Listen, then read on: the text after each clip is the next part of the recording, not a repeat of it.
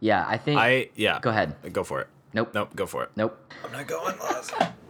I forgot what I had to say at this point. Me too. Welcome to Feeling It, a podcast where we discuss TV, movies, pop culture, and whether or not we are feeling it. If this is your first time joining us, welcome to the show. And here we go. Come on, walk and talk. All right, here we go. You guys want to hear something neat? It's showtime! Hold your ears, folks. Here we go. See what you can do now. Take your position. All right, ladies, buckle up. Let's do this. Hold on to your butts. Seriously? Listen to me very, very carefully. Hey, it's me again. Eat 'em up. Enjoy. Welcome to the podcast that we love to do. In addition to what we're feeling this week, today we are talking about Pixar's newest release, Coco. But before we get into that, let's introduce ourselves and tell the world what is your favorite Pixar short to date. My name is Sandra Amstutz. I'm a social media manager in Nashville, Tennessee. And I think my favorite one has to be the first one I remember seeing, which is For the Birds, the short that appeared before Monsters, That's Inc. fantastic. Yeah, it's a classic. I remember being delighted by it. It's hilarious. I'm Lawson Sauer, the art director in Nashville, Tennessee, and my favorite short, I think, is La Luna. I just think it's so beautiful, and it's such a fun story, and it probably is getting an extra special place in my heart because it reminds me of Coco a little bit. Yep. Well, I'm Lucas, right, a designer in the Bay Area, and my favorite is Night and Day, the short that appeared before Toy Story 3. It's a good one. I think just the combination of like the 3D and 2D animation that it does is super clever, and it's just everything I want Pixar to be, just encapsulated in that short. You know, Lucas, when you asked this question, I really wanted to say one that's not a Pixar short. But do y'all remember that short with like the paper flying around and the couple? Yes. I was like, oh, that one easily. And then I was like, oh, Yep. wait, that's not Pixar. No, that is a Disney short, which Yeah. we will talk more about later. Yes. Truth. Well, every week we like to talk about things that we've discovered or rediscovered throughout the week, whether that be a movie, a TV show, a song, something like that. So, Sandra, kick us off with what are you feeling this week? Okay, so this week I'm feeling a website/app. I primarily use the website function of it. Have y'all ever used this website called Rabbit? No. I Okay. have not. This is a great tool for people who are kind of like pop culture, media obsessed like we are. Rabbit is a video chat tool that helps you watch movies or TV shows with people who are far away. So right now, I have a friend who moved to France. And before he moved to France, he and I were watching Project Runway together. Each week, he would come over to my house. We would watch the newest episode of Project Runway. And he left in the middle of the season. But we wanted to keep watching. So I found this tool called Rabbit where he and I can Skype each other and at the same time pull up a link to a TV show and watch the exact episode together. We can watch each other's reactions. We can chat about what's happening on the show. Project Runway is one of those shows that's really best enjoyed when you're watching it with someone else because you get to comment on the clothes and how things are going and how things look on the runway. It's not a show that's fun to watch by yourself.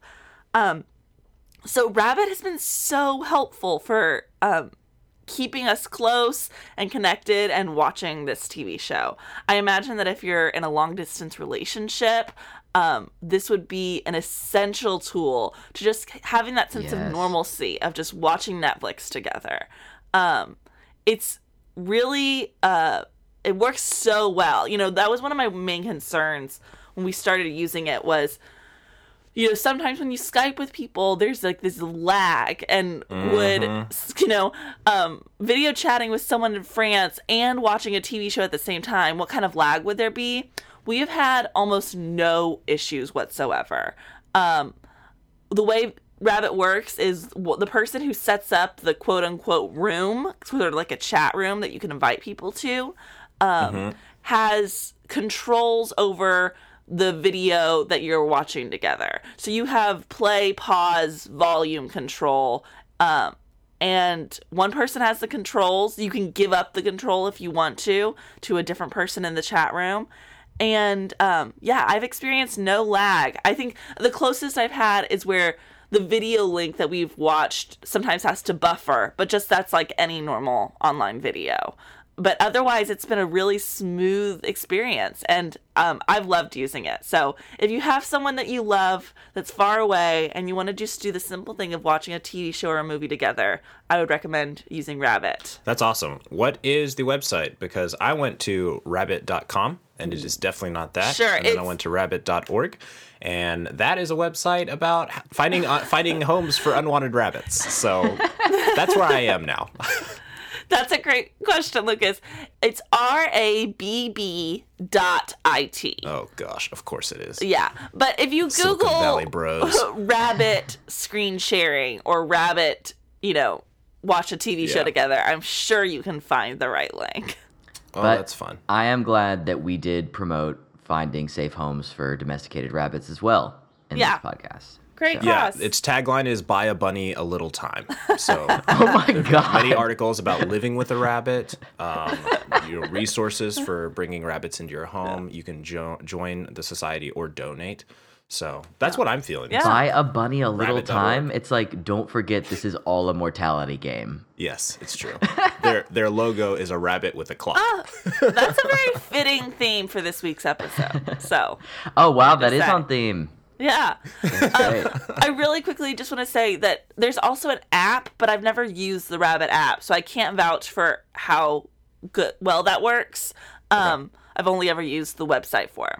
But check it but out. if you are primarily an iOS user, there is an app available. Next time I'm in the movie theater, I might hit you guys up on Rabbit and see if you guys want to Yeah. watch a movie with Yeah, me. just join in on, Yeah, Yeah. that Tanya or whatever. sounds very legal and like it would save me money. Yeah. Oh man. Well, I remember whenever I was in college, I would flip to the Disney Channel and then get on AOL Instant Messenger with some friends and be like, "You want to talk about how much this movie sucks while we watch it at the same time?" And it was so fun. So Yeah. People said yes to that. we were having trouble making new friends, Lucas, for reasons that might be obvious based on that scenario. But yeah, long distance relationships, long distance friendships. This is such a great app. I'm so glad that this is real. Yeah. Yeah, I'm definitely going to check it out.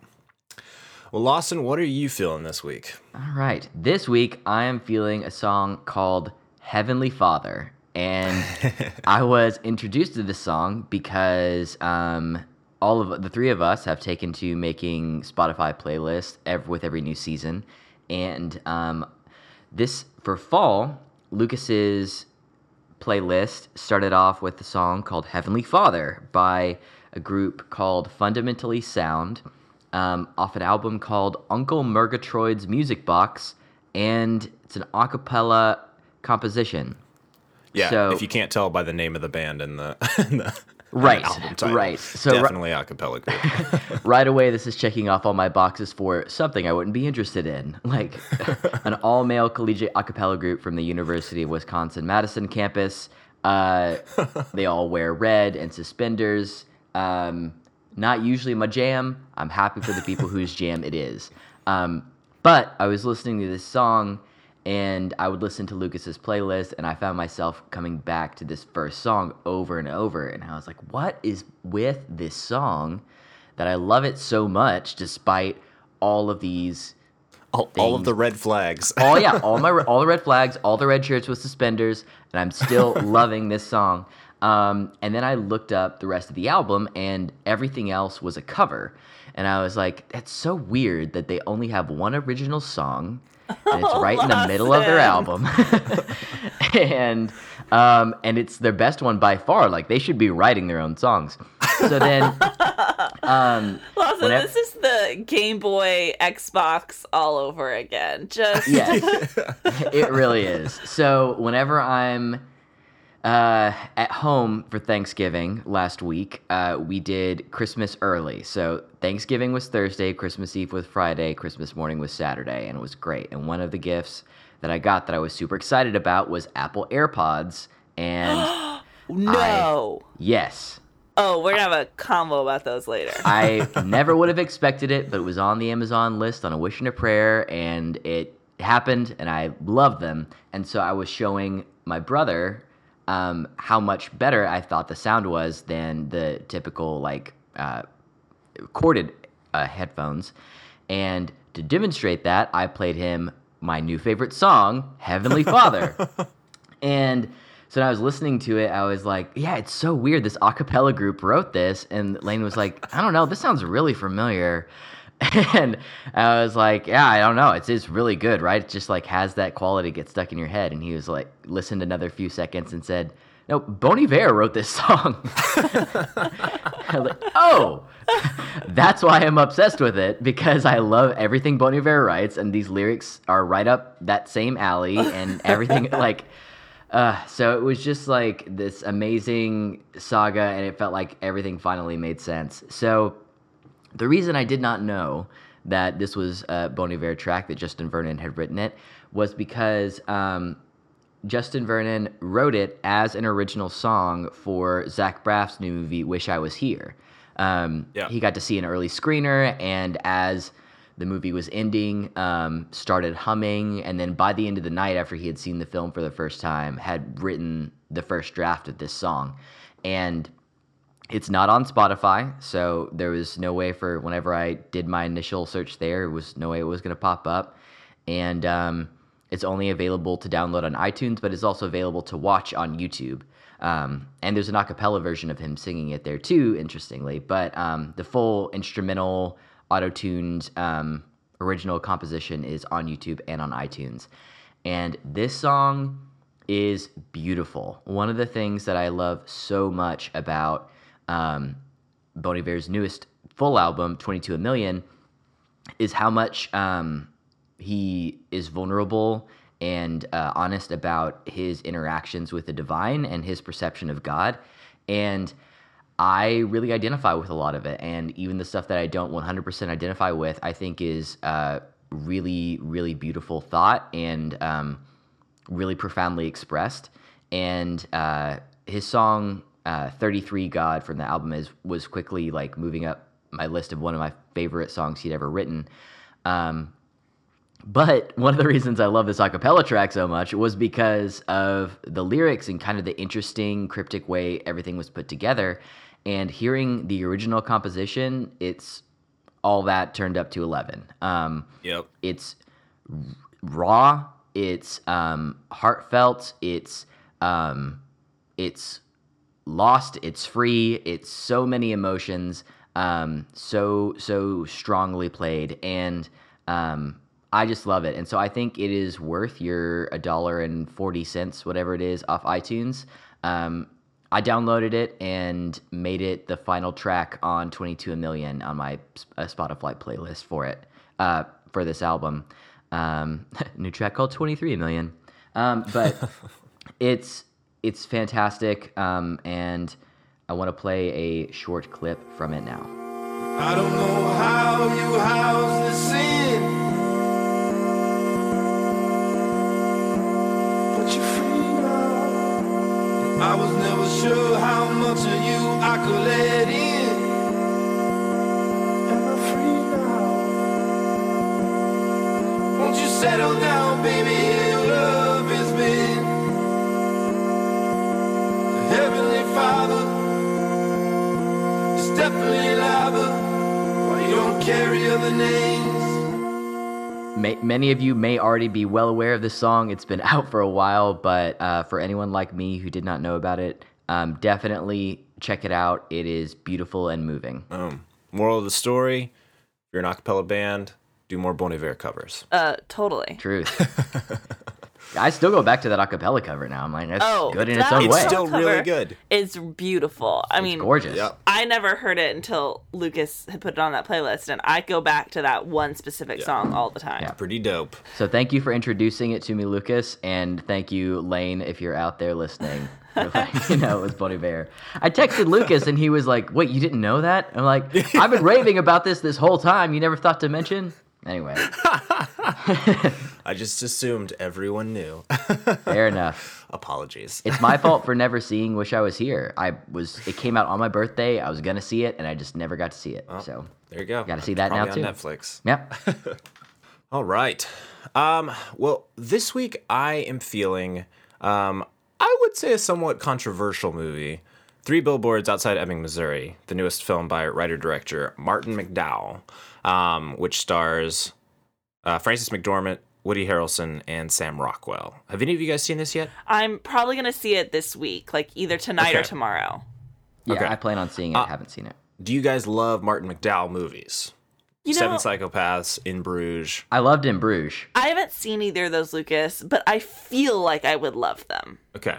Very darkly funny, but Super like, dark also comedies. an incredible sense of place. Yes. He is a playwright, multiple Tony Award nominee. And so a lot of his movies, he has 3 movies. All 3 of his movies feel like plays. Just a lot of moral complexity, a lot of, small scenarios. Not a lot happens in his movies, but it feels like a ton happens. I love them all. Now, my biggest issue with 3 Billboards is that he very slightly tries to address race and sexism, which he's very not good at addressing at all. And so in this movie, he kind of hints at it, and you're like, yeah, dude, you're not coming at this well in any way, shape, or form. But he should have just stuck to making his movies about white people in white places.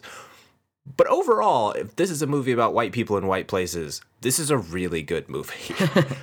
Everyone gives really stellar performances.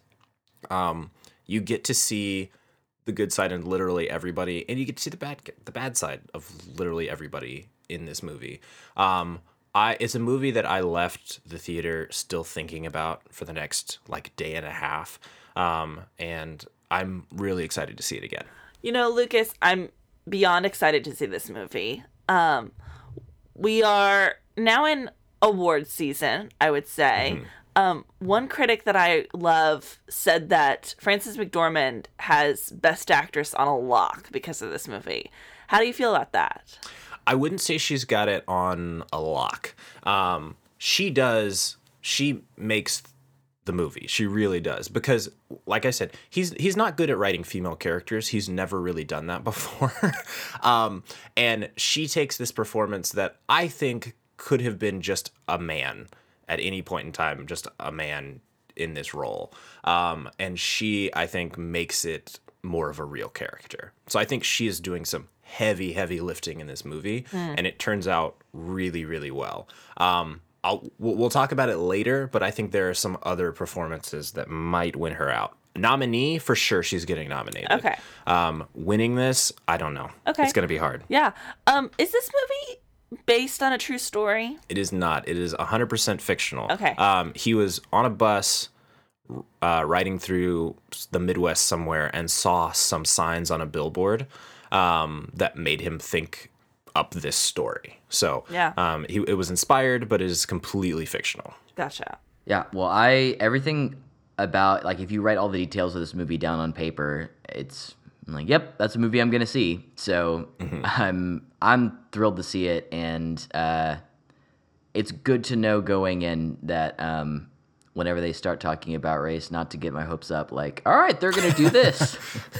Yeah. Right. I definitely got my hopes up a little bit, and then I was like, oh, okay, well, that's what you expect. Yeah, I think this is his first movie with anybody but white people in it at all. Yeah. And they are barely characters.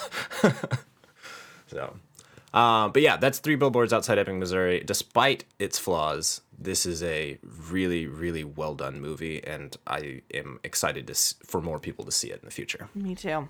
Yeah, do we want to talk about the Gotham Awards? I'd love to just briefly chat about it. Let's do it. I just kind of want to run through who the winners are, just because I think, again, it's Oscar season, it's award season. Gotham Awards are kind of becoming the most valued awards for me. Not in terms of watching the show and getting excited about that, but just seeing where this Oscar season is going to go. Or just the movies that are winning these Gotham Awards are probably going to be my favorite movies of the year. You know, the big studio films are less likely to be, the top of my list. It's true. You know, my favorite movies list is now slowly becoming just whatever A24 makes. Yeah, right? Very true. Very true. The Gotham Awards are like really important to me nowadays. So last night was the Gotham Awards. Call Me by Your Name won Best Feature, which is not a big surprise. Yeah. I'm a little nervous because the amount of hype for this movie for me is getting to dangerous levels.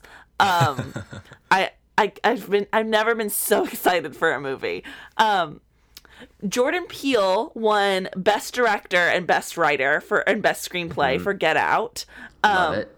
That's really exciting to me. The idea of Jordan Peele getting an Oscar nom for directing for Get Out, I think is really, really cool. Yeah. And I hope it happens. If we come down to Jordan Peele and Greta Gerwig, this is going to be the weirdest I mean, it is Oscar and the best. Yeah, the best Oscar circuit we've so been. for it. Saoirse Ronan won Best Actress for Lady Bird, Yes. which I think is very exciting. Mm-hmm. And James Franco won Best Actor for The Disaster Artist. Now, Oh, wow. that is one that I could see being a duplicate at the Oscars. I haven't Yeah. seen The Disaster Artist yet, but I don't know. I just really could feel the Academy really getting behind such like a very specific performance, but also one about like the Academy loves movies about making movies, and that is exactly what this movie is in a bizarre way. So Yeah. that's one I could see people really falling behind. And then let's see what else. Timothée Chalamet won Breakthrough Actor, and Get Out won the Audience Award. So we're really looking at Get Out getting a Best Picture nomination at the very least. I would be It could be thrilled by that. crazy. Whenever they first came out, a lot of people, I heard several people talking about, I think Get Out get an Oscar nomination, and I was very cynical and was like, nope. Yes, same. So I love this, and I hope it pushes and keeps that momentum. You know, not only this movie being like a horror movie, like that almost never gets any Oscar attention, but the fact that this movie came out in like February and that the buzz is still so strong is such a telling sign of how great this movie is. Because movies that come out in February and March get forgotten by the time Oscars come around. Yeah, I think Grand Budapest Hotel is like the only one that has like made it that long. Yeah. And that's a Wes Anderson movie. Like that is going to have legs anyway. Yeah. So And this is crazy. it's not getting attention because it's not an indie movie right now, but it's not getting attention right now because it's not an indie movie. But Okay, got it. but Logan, I wouldn't be surprised if Logan got a little bit of attention at the Oscars as well. Not any of If it. any superhero movie does, it will be Logan. Yeah.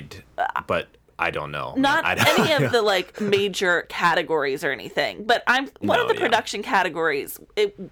I think it has a good shot at. Yeah, this is a year. You know, movie calendars be damned. Like times are changing. Yeah, I could see for Logan sure. at least getting a Golden Globe nom. The fact that Deadpool got a Golden Globe nom, I'm like, Logan's in. But That makes a lot I of don't know sense. about Oscars. Yeah. Yeah. Okay, I just wanted to bring those up real quick. Get our, put our foot in the water of Yep. awards talk. We're doing it. I mean, we're getting award there. season. Yeah, I love award season. Me Get your award too. season hats on. It's the most wonderful time of the year. It's true. It it's is. true. All right, let's get into Frozen. Not Frozen. Sorry. No, hang on. What movie did we watch? Coco. Let's talk about Coco. Señoras y señores, buenas tardes, buenas noches, buenas tardes, buenas noches, señoritas y señores. To be here with you tonight brings me joy, que alegría. For this music is my language and the world es mi familia. For this music is my language and the world is mi familia. For this music is my language and the world es mi familia. Okay, so before we talk about Coco, should we talk about the Frozen short. First, I want to say this. To all the people who are planning on going to see Coco. If your screening starts at 7 o'clock, I usually get there like 30 minutes early so I get my seat. I make sure I'm there. I can watch all the previews. I watch Maria Menounos' pre-show, whatever that thing is. Newbies. Newbie now, whatever she changed the name to.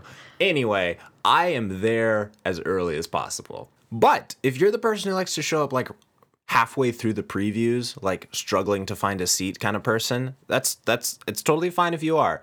I'm going to let you know now, if your movie starts at 7 p.m., you're not actually going to see Coco till 8 p.m. That's not You've got true. 30 minutes. You can show up at 7:30 and be safe. You've got 30 minutes of trailers, and then you have a 30-minute short film. You do 20 not have minutes on 30 Disney. minutes of trailers. What? I had 20. Okay, I timed it. We had 20 minutes of trailers. The short film was 21 minutes. I had 30 What minutes of trailers. theaters are y'all going to? I'm getting 10 minutes of trailers max. No. I think it was a holiday push. I timed it too. I got 10, maybe 15 at the most. I'll say also, my film started late and the projectionist messed up the projector, so Okay. I had to tell them to fix that. Yeah. but it started an hour after the movie was supposed to start. Yeah, that's insane. I think it's only fair if we tell people this is where we're going to start reviewing Coco, and we talk about Frozen for 20 minutes, Exactly. and then we start reviewing Coco. Yeah. So a 21-minute Frozen short film. This isn't a Pixar short. This is a Disney Animation Studios short. And they do not set you up for how long this is going to be. Like, Yeah. No, it's the length of. It could be that like half-hour television shows on Netflix are usually the same length as a network show is with the commercials cut out. That's how long this short is. This could have easily been a Netflix release that popped up on the very front page and got millions and millions of views. And there could have been a 5-minute Pixar short before this. I don't understand the strategy at all because I don't know. I don't know who is going to go to the movie theater to see the Frozen short and not Coco. No one will. And I think people were actually upset in my theater because the credits rolled and this kid behind me just goes, I thought we were seeing Coco. He's like 7 years old. Because like it feels like it's over. Like you watched a whole movie almost. Yeah. We got into the second song and I was like, they are setting up a lot of plot threads here that I don't know if they can wrap up in 5 minutes. And it turns out they did not wrap it up in 5 minutes. Here's the thing. I definitely agree that they should have done a better job of introducing the short film and making it clear that, like, you're still here to see here to see Coco, but here's a Frozen short. That I think was confusing, and I will give everyone that criticism. I will say that anyone who is criticizing the actual short film and not just the presentation of it, but the actual short film of Frozen, short, Olaf, whatever, is being a big old grump because that film was sweet and lovely. And I just think that people need to like get off their grumpy high horses and enjoy a little Frozen short because I had a lovely time with it. I went in fully expecting it to be trash from the like reaction that I got online. I kind of tried to skip it, but then I really couldn't, Lucas, because it goes against every grain in me to show up to a movie late. I got there like 10 minutes late and there were just trailers happening. So, but yeah, I'm with you. I'm with you there. The actual short film is good, but for me, I just kept like wondering, like, is that like, am I in the wrong movie? Is this a whole movie? Yeah, that's an issue. How long am I going to sit here? Like, yeah. If they had set it up better, I would have enjoyed it more because it was fun. Right. I laughed. It was good. Oh, I cried. I straight up cried at the end of that short. Oh. Yeah, I think because I was not prepared, and let's be completely honest, Lawson. You have a vendetta against Frozen that is unfair and sexist. That's true. It's not sexist. I loved seeing the sister relationship in that short was my favorite part. It was so sweet and nice and great. And while I was watching it, I thought, I don't see this enough in films. I'm with Frozen for the great things that it's doing. I love Moana. It's not a mutually exclusive thing, even though I did that in the past because of how much praise Frozen got and how little praise Moana was getting. I felt by comparison was that's where I flared up. So anyway, Frozen is great. My fear with all Frozen things in the future is that Josh Gad's wonderful Olaf performance will get very Jack Sparrow-y, and he will become more of the central character, and it will get more outrageous, and that will be the thing that they center this stuff around. Yeah. His character design isn't that different from a minion. Just gonna put that out there. That's true. But wait, yes, the songs it is. They're literally just short. That's the only thing they have in common, Lawson. They have big eyes and really not a lot of other Welcome features. to all of animation. Like, except every other character in the Frozen short. And he's a sidekick. Sorry, I'm not trying to. There you go. I'm sorry. Okay, I wanted to say the songs were lovely, and I think it strikes me as the kind of thing where if I was watching it with someone who was very excited to see Frozen or, excited to see this new short, and that had been what I sat down to watch, I would have been very pleasantly surprised. And the songs, even while I was like, man, this is long, I thought the songs were beautiful and sweet, and their voices were incredible. But yeah, I think the presentation is what soured it. Yeah, I definitely think that we should have been introduced better. But, I'm also going to say I'm not against the idea of longer shorts before feature films. Like a 20-minute short, I think, is a great length that we don't see very often anymore. And I'm all for people making longer short films. I love the idea of like at film festivals, they often will, or at least at South by Southwest, they'll often show like short films that are of 5 to 20-minute lengths right before feature films, and it's such a great way to just get yourself in the mood for like long form and short storytelling. I'm a fan of it. I do agree though, you have to know what you're getting into. Yeah, I love that thought. The thought of going down to the Belcourt and seeing a independent short film right before feature length. That sounds great. Yeah. Now that we've spent 20 minutes talking about Exactly. We did it. Exactly. I know you came here for the Coco, and we gave you Frozen, so now you know how we feel. Let's talk about Coco. This is a film directed by Lee Unkrich, who we don't really talk about Pixar directors very much because we associate these films more with the brands than with the director themselves. Mm-hmm. But he has some good movies under his belt. He directed Toy Story 3, he directed Finding Nemo, and Monsters, Inc., and Toy Story 2. Oh, man. Yeah, this guy is killing it. And what I was noticing was for Toy Story 2, Monsters, Inc., and Finding Nemo, he was a co-director. So they usually have like a head director and then almost like an apprentice kind of co-director situation going on here. His co-director for this film is Adrian Molina, who also wrote this film and wrote some of the music for this film. So I am very interested to see what Adrian Molina does in the future for Pixar. But overall, what did you guys think of Coco? I loved this movie more than I can express. I laughed, I cried, I sobbed in this movie. Mm-hmm. It was so incredibly touching, so incredibly affectionate, so fun and imaginative and inventive, and stunningly beautiful. The visuals were distinct. The visuals were, it felt like such a fond, familiar, and you just could feel someone's heart overflowing with love for the Day of the Dead and Mexican culture, and so much of the art that is inspired in this film.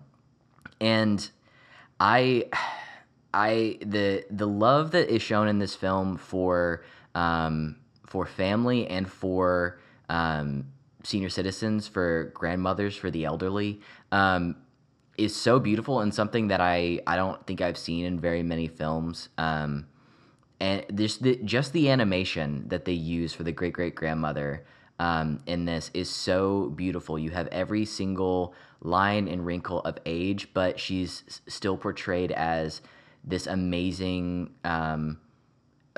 wonderful person who everyone loves and loves talking to, and is an integral part of the family. I saw parts of this plot coming a mile away. There were things that were little seeds that they planted along the way to kind of give you a hint at what was about to come, and they still would play those moments for a big dramatic reveal. And so part of me thought, oh, I'm kind of getting ahead of the movie at certain points. I'm kind of, I think I see what's coming. That's kind of disappointing. But whenever those moments came that they were pointing to, so it still delivered such emotional heft that it was as though I had no idea what was coming. Everything that I thought I would see how it was going to play out or how it would feel, I felt it tenfold. This movie, I'm raving about it. I can't rave about it enough. I think it's incredible. I think everyone should see it. It's an incredible family movie and just an incredible work of art. Yeah, I had so much fun in this movie. This movie is gorgeous. This is the first time that we've had, in my memory, a lot of kind of nighttime scenes in a Pixar movie. Yeah. Mm-hmm. There's really not a lot that happens in the daytime in this movie. And so you get so many like rich colors of like lighting and stuff like that happen in this movie. It is, I think, the most beautiful Pixar movie that we've had so far. I also love all of the acting that is done in this. Anthony Gonzalez, who plays Miguel, the main protagonist, this is obviously his first movie.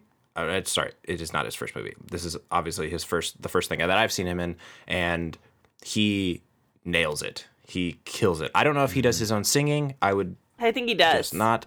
Does he really? I think he does, yeah. It's so good. Man. It's I think amazing. Disney and Pixar are doing a really good job nowadays to find voice talent that will also do their own singing, especially when it's kids. Yeah. Like with Moana and with this movie, I think they are really searching for those stars. Yeah. Well, he is going to be a star because he is incredible in this. The songs are actually really, really good. Yeah. This is the first time we've had, like, I know this isn't a musical, but we have many songs in this film that are sung as part of the plot. And so it almost feels like a musical. And they're good. They're all really good. And I'm going to be listening to the soundtrack. It's so, so much fun. Yeah, Lucas, as soon as I left the theater, I brought the soundtrack up to listen to the songs on my drive home. The songs are so good. And Slash Film did a piece called, and I don't know what the exact number is, but I think it was all 368 Disney songs ranked. And it was every song that's ever been written for a Disney movie. Wow. They just ranked them all. And there are, 368 sounds like a lot, and then you go through the list, and it's a lot. Yeah. And a lot of hits. A lot of hits, a lot of songs you have no idea about because they really Those are all from Tangled. No, they do a lot of like those older Disney movies that have random songs in them. Okay. But so going through that list was a really fun experience, and the Coco songs are included in that list.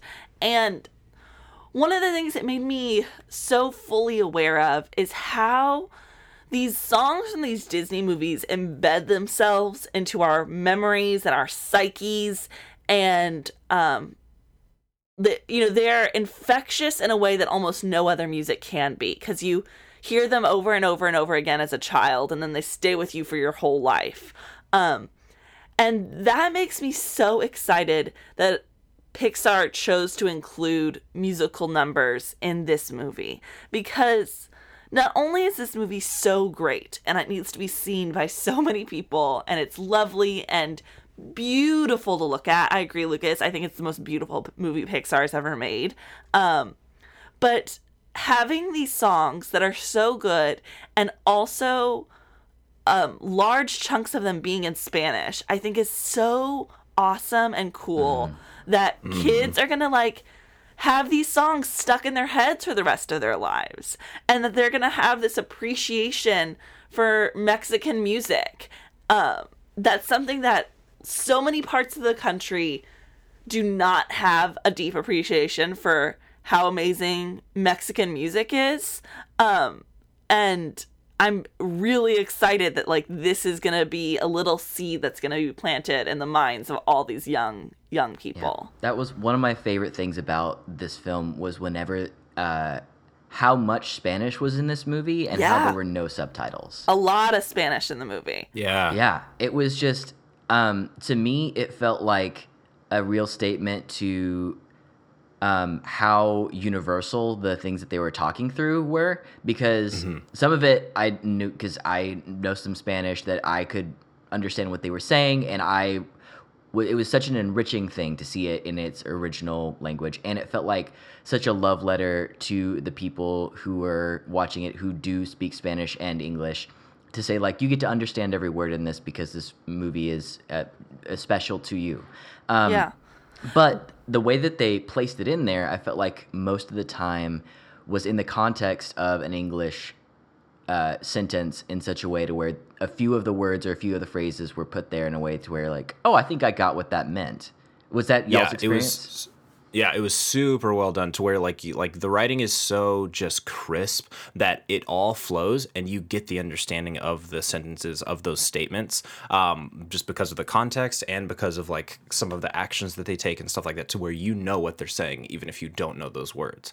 And so if you know Spanish, you're gonna get I think you're gonna get way more out of it than if you don't. But if you don't, you're still getting the full meaning of that, or not the full meaning. You're still getting I think a great understanding of what is happening in this movie, which is amazing and doesn't feel like forced in there at all. Yeah, I also want to say I follow Lee Unkrich on Twitter, and he has been tweeting a bunch about how he really hopes that people who do speak Spanish take the opportunity to listen to this movie in Spanish, that they have like a Spanish track of they have a Spanish version of all the audio, and that certain theaters you can like get headphones to listen to like the Spanish version, and if not, they have it available online, I think, so that like you can tune in to with headphones to the Spanish audio track of this film as you watch it. The theater that I was in was one of the few showings that was actually in English. Most of the ones that I was looking at are in Spanish. Oh, that's awesome.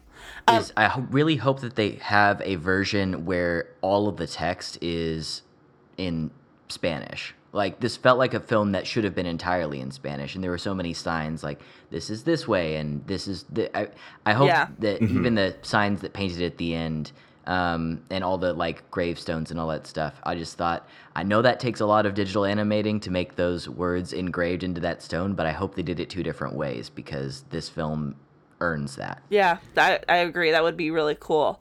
I also just want to say that this movie is the highest grossing movie of all time in Mexico. Yes. Woo! And that's cool. I didn't know. Beating the Avengers. Yeah. Wow.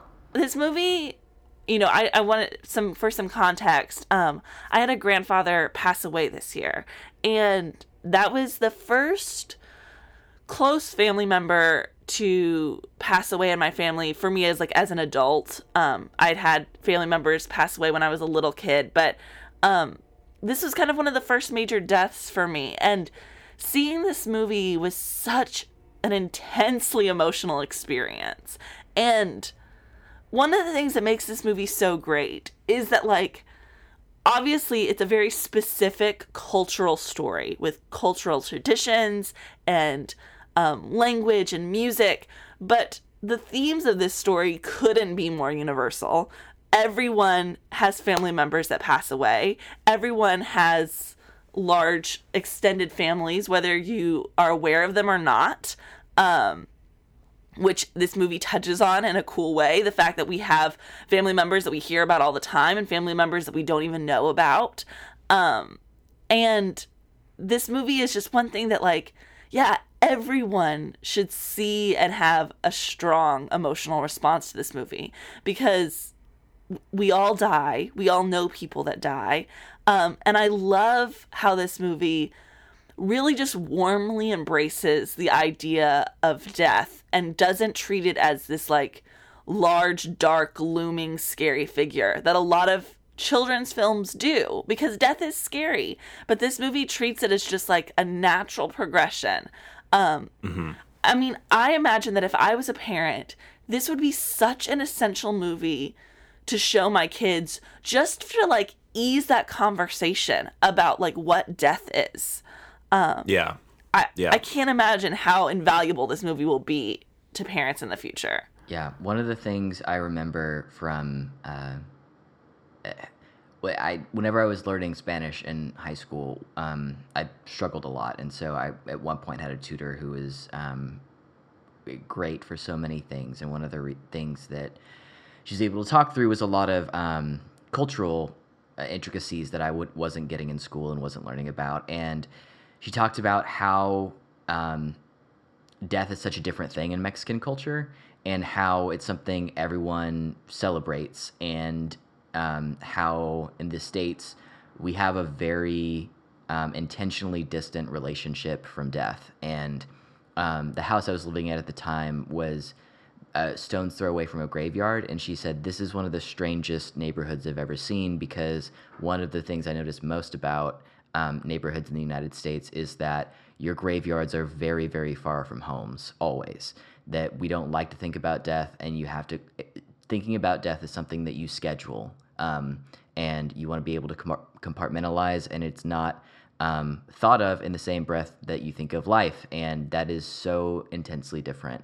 And that's one of the... I agree with you, Sandra. I think this is going to be such an essential tool to be able to talk through that with kids.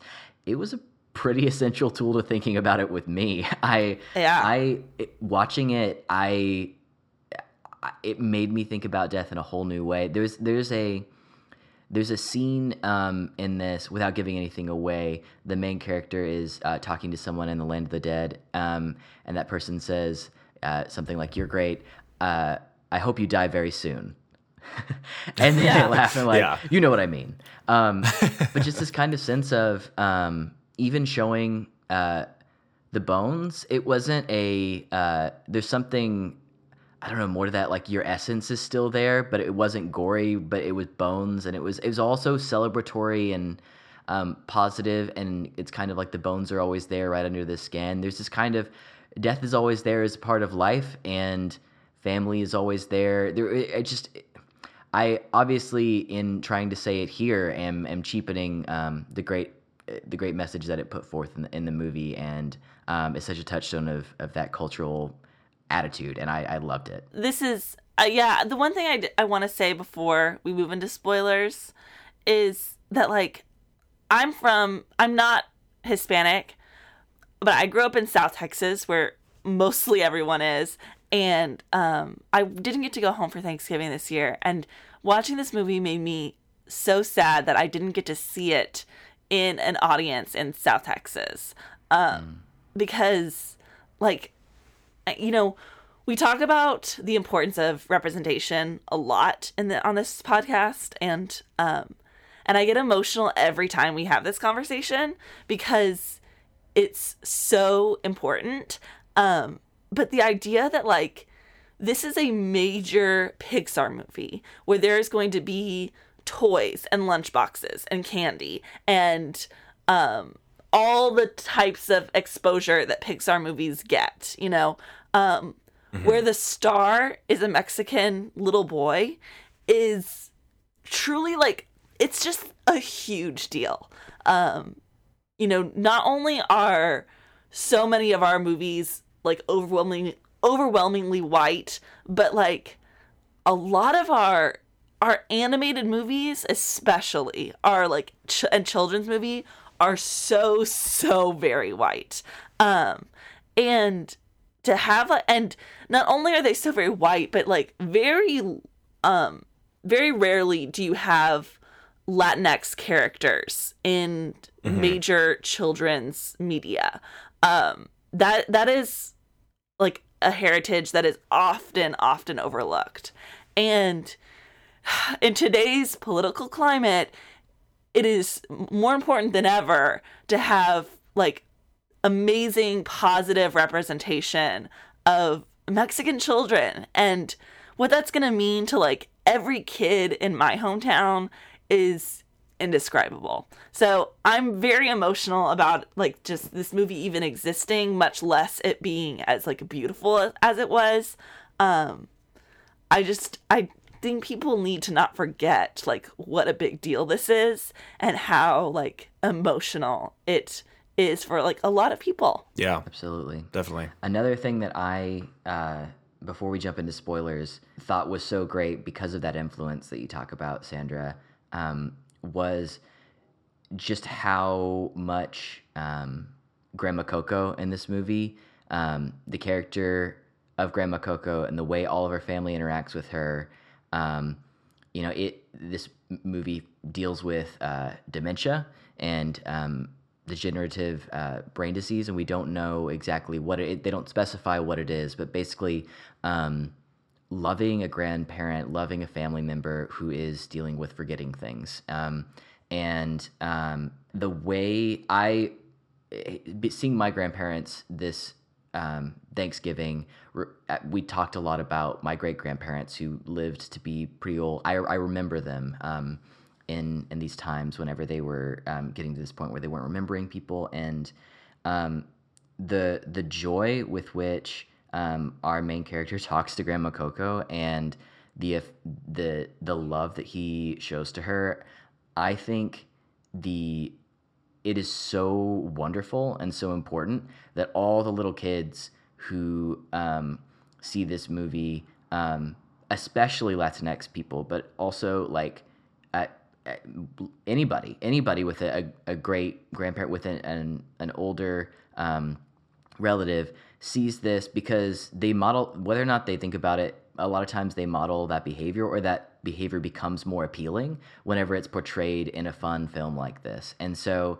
if they can think to themselves, if they can take the extra step of, oh man, my grandma or my grandpa has these great stories that they know about that no one else does, and whether or not I know if they can hear what I'm saying, if they can understand what I'm saying, I should really be talking to them and hearing everything I can about how they, what their life was like. And, every family is different, and sometimes it doesn't work quite that way, or it's not such a cohesive family like is shown in this movie. But just seeing that model was something I had not seen before, and I was really glad it was out there, because I know whenever I was a little kid, I was always so it was very hard for me to pay attention, to stay engaged, and to want to be there. And so seeing a kid being always happy to be around his great-grandmother, I thought was a great thing to be on film. Yeah, I agree. that is. Yeah. Oh, All right. We ready to talk spoilers? Let's talk spoilers. Before we get started, does anyone want to get out? Are you paying attention? It's your last chance to walk away. Let me tell you what's gonna happen. No, tracking gas. Spoilers! Remember, you wanted this. So to kick it off, did you guys see the twist coming where Hector was his grandpa or great grandpa, whatever? Sure. Yep. Yeah. I mean, Yeah. I don't think Pixar is known for like the huge twists. Like you never saw this coming. Yeah. Yeah. Very few. Somebody in my theater did just go, what? When that happened. And I was like, oh, okay. So maybe it wasn't like an adult. But I think, what? Was it an adult or a child? Yeah, it was an adult. Yeah. but yeah, I didn't think it was like kind of like what you said, Lawson. Like I didn't think it was particularly like sly or anything like that. But I thought it still nailed the delivery of it. Like they killed that scene where they find out that they're related to each other. Yeah. It was so good. To have the humor of him being like, I just thought like my grandfather was a murderer.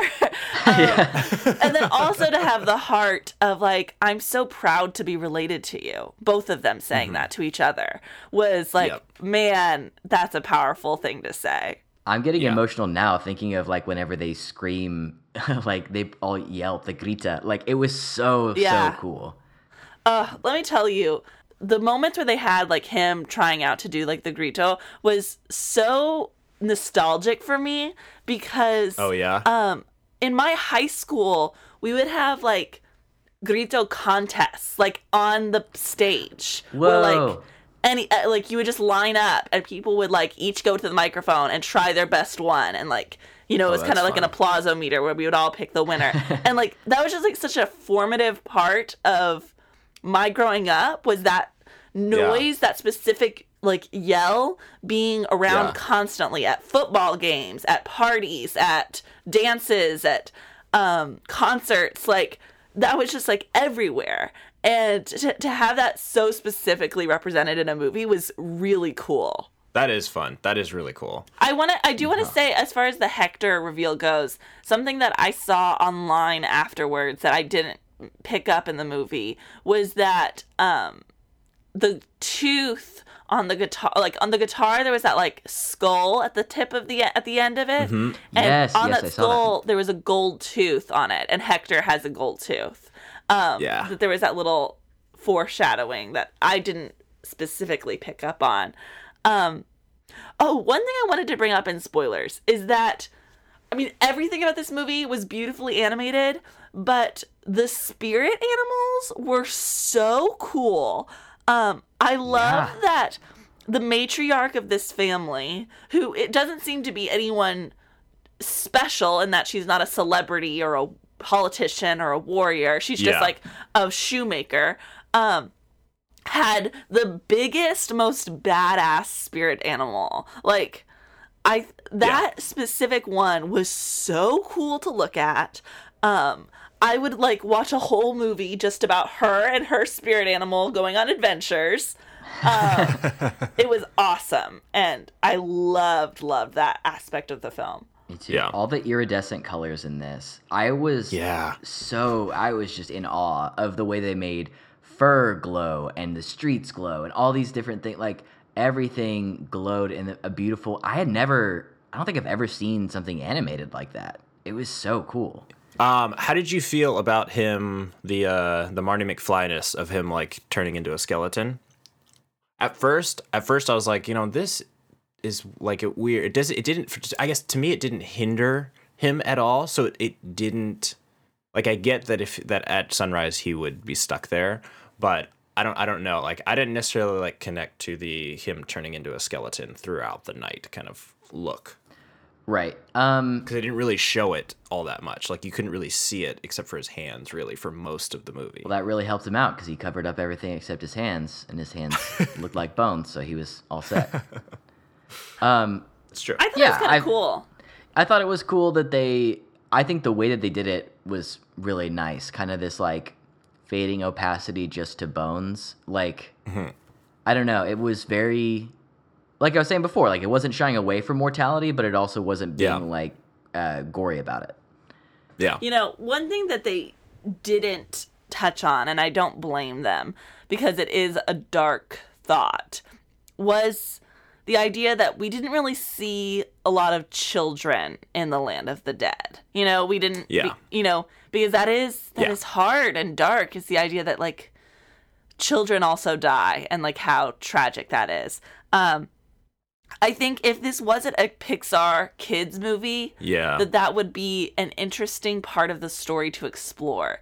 Is that like, what is it like if there are kids in the land, or are there not many, or how many are there, and are all the people that are there more anxious to make sure that he survives because of the tragedy of a child dying to like those who are still living, That is something that like as adults I think we're very aware of, that like he has to get out because like he has parents, but as a child, that's something that I think like people are gonna watch this as kids and then watch it again as they grow up and be like, whoa. Yeah. Definitely.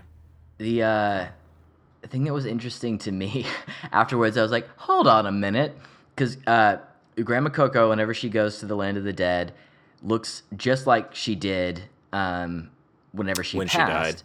died. And so I thought about whenever he was meeting all of his relatives in the land of the dead for the first time and like recognized all of them. Like, did everyone die right after they had their portrait taken? Because like you guys all look just like your picture. I understand why they did it, but I was thinking about the too minute of detail about it. Yeah. Well, none of y'all have gray hair. That it does kind of make sense that like to us they look like their portraits, but that's just only because it's all bone structure. Like. Mm-hmm. We're not seeing the skin of aging. We did see hair. Yeah, the biggest thing is hair, but I think that like it's implied that like they don't actually have hair, that they have wigs. Yeah. Oh, that's true. That's true. That like. So you choose your wig. Right.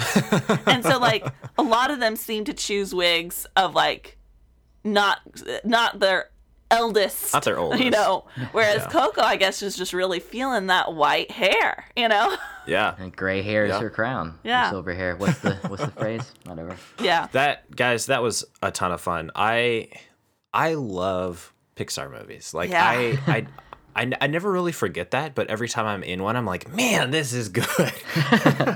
Yeah. But gosh, this was a lot of fun. I really don't have much else to say about this. I feel like there aren't a lot of spoilers, but one thing I really quickly want to say is that as great as this movie is, it doesn't have the level of humor that I've come to expect from a Pixar film. There are definitely funny moments I laughed out loud. One in particular was during the talent show when you had like the scene kid with like a DJ stand. Yes. I thought that was like hilarious. But this film is just like, it's more about like a journey and emotions than it is about humor. And that's fine. It's just a different change of pace. It's a change of pace, I should say. Yeah, definitely. Yeah. Well, I think that about wraps it up for us. But so where can we find you guys around the internet? You can find me on all social platforms at Sandra Amstutz. My last name is spelled Amstutz. Definitely go follow me on Letterboxd because I'm tracking all of my award season movies there. You can follow me on all social platforms, Twitter, Instagram, Letterboxd at Lawson West. And you will see me sobbing anytime someone says the word Coco or Remember or whatever else for the next week and a half. True. And I'm Lucas Wright. You can find me everywhere at Lucas and Stuff. Yeah, Letterboxd is a great place to be if you're not already there, especially as award season comes up. We'll be tracking through everything that we've got. We'll also probably be making our lists once we get into Oscar predictions early next year on there as well. Right. So, definitely, if you guys have thoughts on Coco, if you loved it, if you hated it, I don't know anybody who hated it, but if you did, let us know. We're on Twitter as a group at FeelingItPod. You can send us an email at feelingitpod@gmail.com. Also, leave us a review on iTunes if you listen to us on iTunes. And if you don't listen to us on iTunes, I would love to know where you're listening to us, whether it's just SoundCloud or somewhere else. Yeah. So give us a shout. You're torrenting our podcast. That's our issue, piracy. Yeah. All right. We will talk to you guys later. Adios. Bye-bye. Bye. Thank you. Bye now. Goodbye. Go away.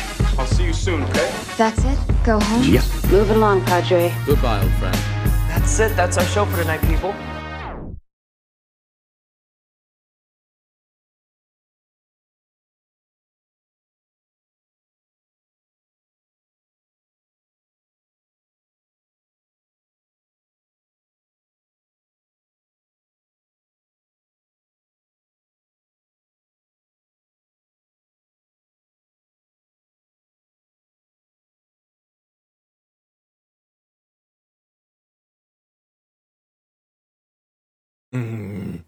That's so good.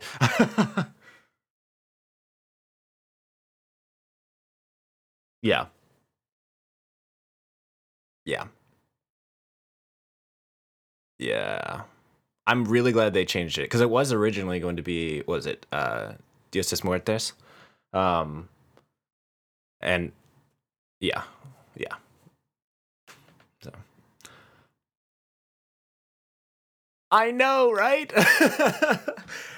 as soon as they hinted the fact that he was what did they call it? It wasn't a spirit animal. It was Spirit guide, yeah. Yeah, as soon as like the guy hinted at that, I was like, oh my gosh, that's so true. He is gonna be a spirit guide.